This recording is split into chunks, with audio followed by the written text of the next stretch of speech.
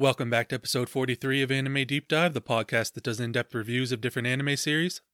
Due to the extent in which plot points will be discussed, a spoiler warning will now be in effect.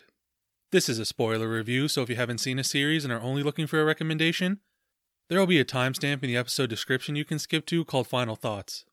This section will be spoiler-free, where I give my overall opinion on a series, and whether or not I think it's worth your time to watch it.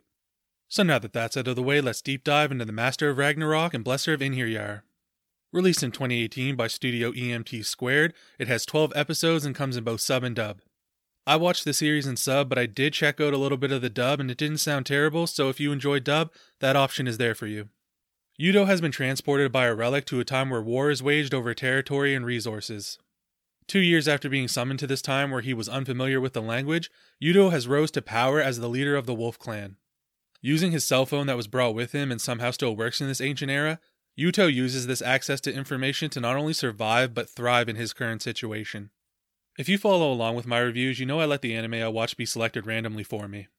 This series was no different. I happened to watch this show directly after In Another World with my smartphone.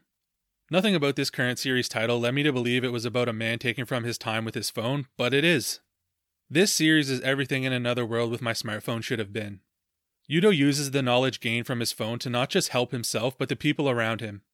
He studied and taught his armies about the battle formations of great conquerors. And when one idea fails, Yudo always has a contingency plan ready because he knows the adjustments needed for each specific tactic.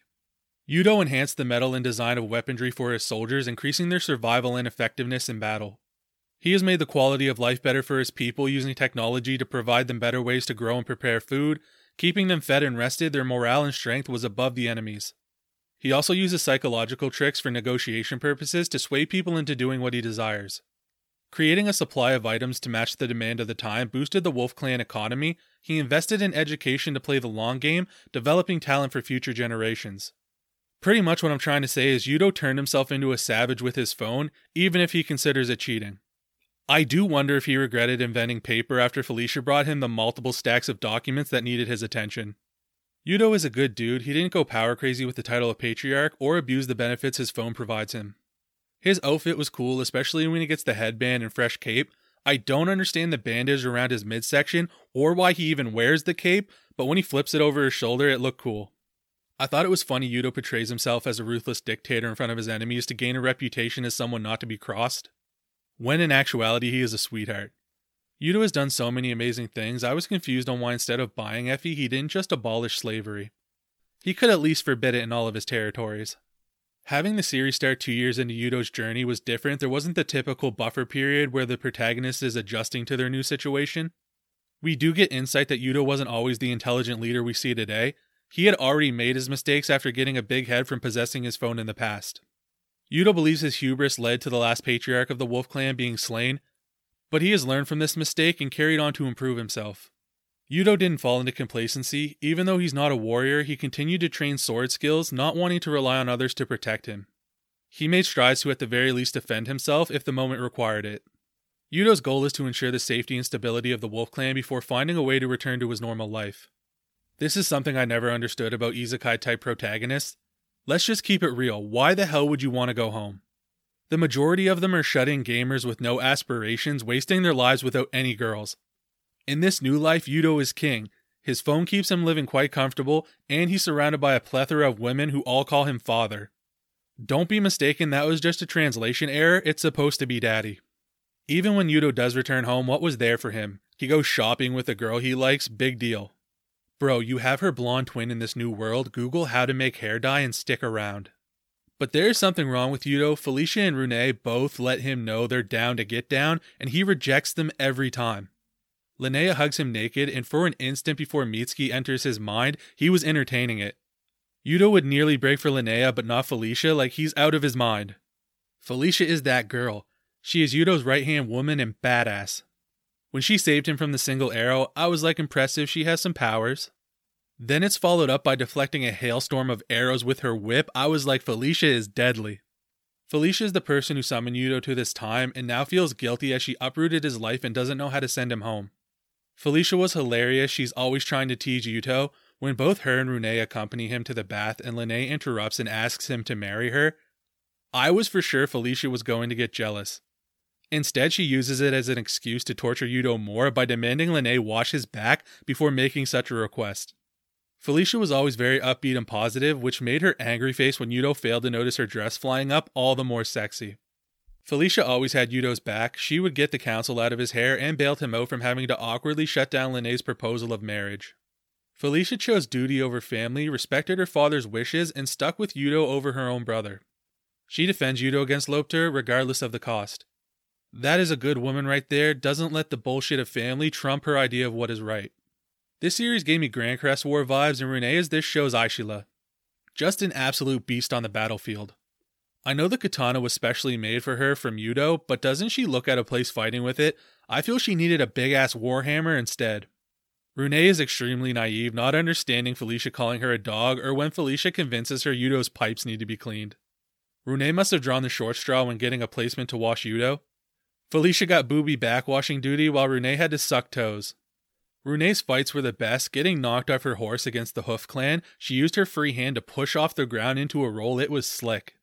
Then she made it rain blood with a swift slice down the collarbone of the leader.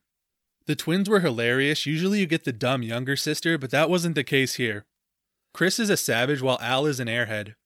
Chris trying to pass her cold off to her sister was hilarious, and finessing their way into meeting Yuto was dope. The way Chris impersonated her sister's voice while mocking her was too good. Chris is gifted with a talent for reconnaissance, while Al is a swift assassin. These two were a fun pairing. And Al was the free spirit of the two, running fully nude in the mountains.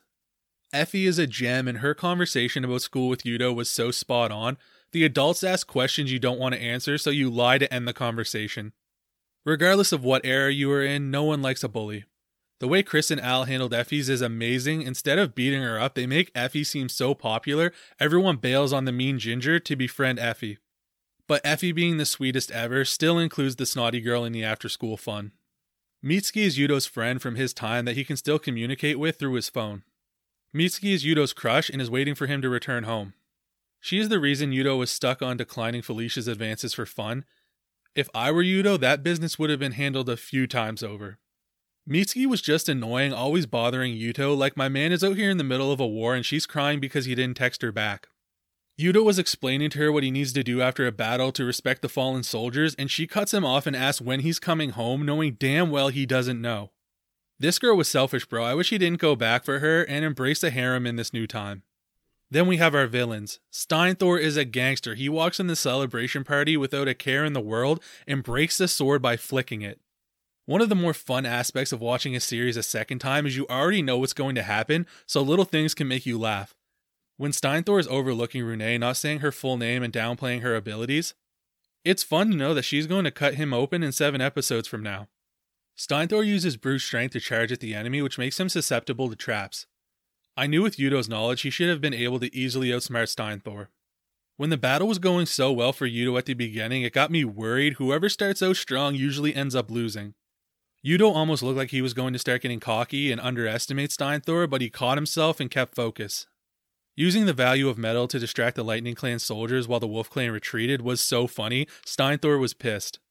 The Wolf Clan may have lost the battle, but Steinthor lost his brother for a war that he started.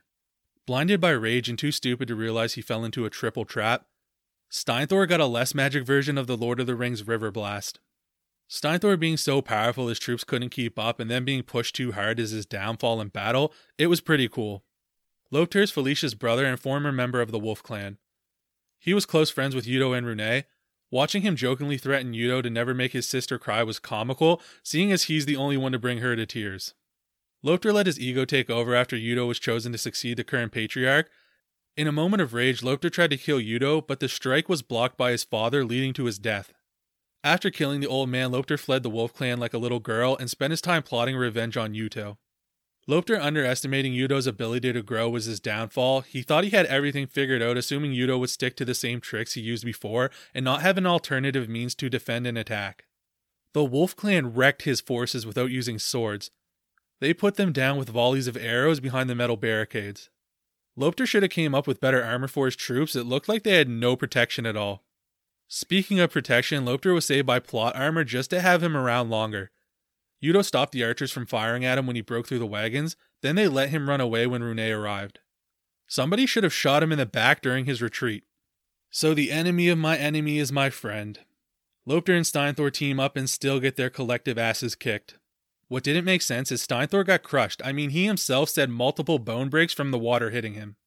Yet now he's back better than ever, beating Rune and nearly taking Skyfor's life. This made me pissed, but I'm well aware whoever gets the upper hand first usually ends up losing. But again, what is with the bullshit of letting people go? Rune could have easily finished off Steinthor after slicing his midsection. This series could have been 6 episodes if they actually tried to kill the leaders of the other clans. Yudo, after perfecting his double leg, spares Lopter's punk ass again, and they spell him away back to his own world because they can't win head up. All the main characters just get free passes to not die in this series. Now let's get into the nitpicks. Yudo knew the Hoof clan would use chariots to attack the left flank, and he had a plan ready for it. I just feel he should have acted on it sooner. The Hoof clan leader kills a lot of soldiers before Yudo gives Rune the call to come in. Yudo is about to put some strange food in his mouth when Lene stops him and tells him how good it is, how it's one of her favorites, and he should definitely try it. Dummy, he was about to eat it before you stopped him with your unnecessary commentary. When Yudo is wearing the ceremonial white robes and jewelry, there are 3 blue crystals just floating on his chest with no string. Did they glue those on? Steinthor drops a toothpick on the ground and stomps on it. Ooh, you're so strong. This show is so wrong for how they had Yudo making glass, from the sweat, blowing motions, and hand movements. Mitsuki, how did you know I want to go back to the Wolf Clan? I don't know, dummy, you've only been moping about it all day, and talking to everyone on the phone right in front of her. Best girl, waifu, and harem. Best girl is Felicia. She always had Yudo's safety in mind. She kept his life fun and was his most trusted friend. He even left the phone with her when he was disappearing. Felicia respected whatever decision Yudo made and didn't pressure him to come back. Unlike Mitsuki, who was useless all the time and begging him to come home.